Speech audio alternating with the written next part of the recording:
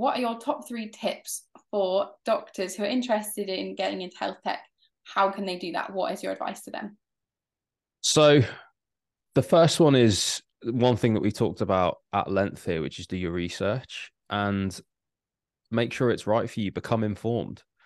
And the way you can do that is by, similar to what I said before, like figure out a clinical area you like, figure out a technology that you like, and then just message people and message people en masse.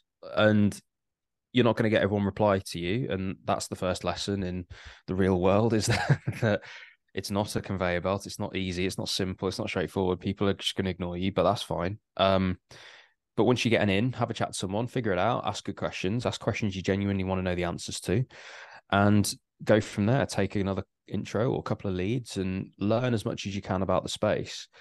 The other tip is do the work.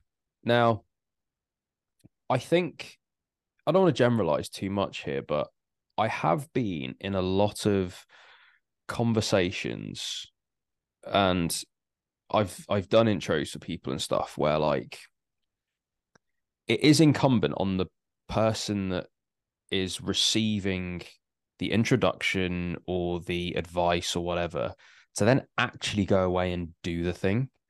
And I think we can be we can expect a certain thing. Like it's very easy to think, oh, like XYZ should happen because I'm a good person and I work hard and like blah blah blah.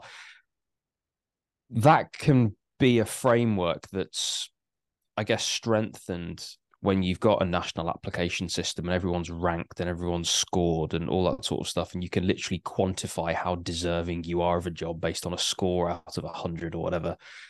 That isn't how the actual world works. And whatever advantages or disadvantages you think you have, they become irrelevant very quickly when you're just scrambling to prove your worth to someone for them to create a job for you in a startup or all that sort of thing.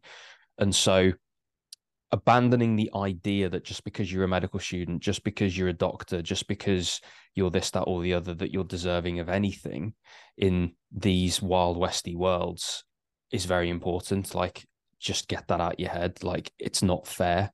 It's not you might not be deserving of what happens here, but like ultimately you have to just put the hours in and do the work. Now, I'm very acutely aware there's a survivor bias here of me saying that, because everyone in this space that's got to any level of success will always say it's a mixture of hard work and luck, and I'm no different. But a cricket analogy, if you bowl line and length for long enough, you'll get the wicket. And I think that's the thing. You got to turn up every day and do the reps, do the work, and put yourself in the right place. And there's that golfing quote, isn't there, of like, it's funny, the more I practice, the luckier I get. It is that. Put in the work, put in the reps. That'd be tip number 2. Tip number 3, it's ironic this to get into health tech, but tip number 3 would be acknowledge that your mind can change, and that is okay.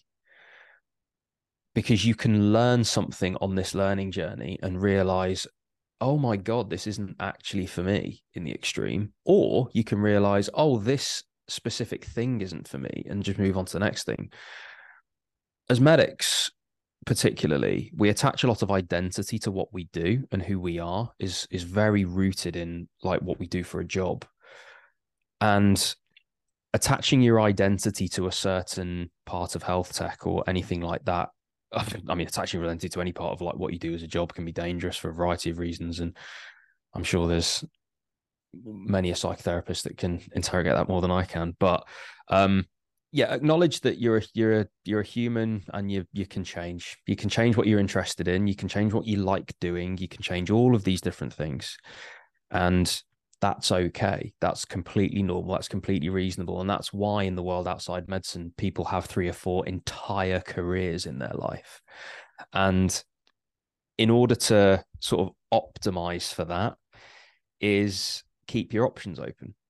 So making decisions on your job and career for optionality is a useful framework. So the reason that I went to an accelerator rather than joining Babylon, by the way, which I had an offer for, not an offer for, but an interview for, and all the rest of it, I was interviewing a lot of different health tech companies at the time. But the reason I went to an accelerator was in part because of this specific work and various bits and bobs. But a big part of my framework in going there was, why help one startup when I can help 30? That gives me more options. That gives me more things to look at. It gives me different skills that are applicable to lots of companies rather than applicable to just one. And so I optimized for that kind of optionality. And that's part of my freedom framework, right? That I'm, again, pathologically optimizing for freedom in every sense. But yeah, I'd say that's my final tip, is basically set it up so that you've got as many options as possible and acknowledge that your mind can change. But if you've done the other two, and you've done the work and you've done your research, and you're really maximizing every opportunity that you have, you'll definitely find a way eventually. And yeah, it's just it's not the easiest world to get into, but it's incredibly rewarding once you're in. And so don't expect to get any points on any applications for being part of it. It's not good for people that want that stuff, because the reward that you get from being in it is very sort of intrinsic to the space. You're rewarded from within it, rather than externally. So it's gotta be your bag to get involved. Yeah, completely. I absolutely love those. I really resonate with that last one, and acknowledge that your mind's going to change. Applying to university, it's like, but what if in 2 years' time I don't want to do this anymore? Like, that's quite Very good point. It's quite scary, to be honest. And that's, again, why medicine was an interesting one, because I'm like, do I want to apply to a career when in 5 years' time I might go, actually, no, I don't want to do this. And so, do those other two things, and that will help. If your mind does change, do the research, do the work. I absolutely love that.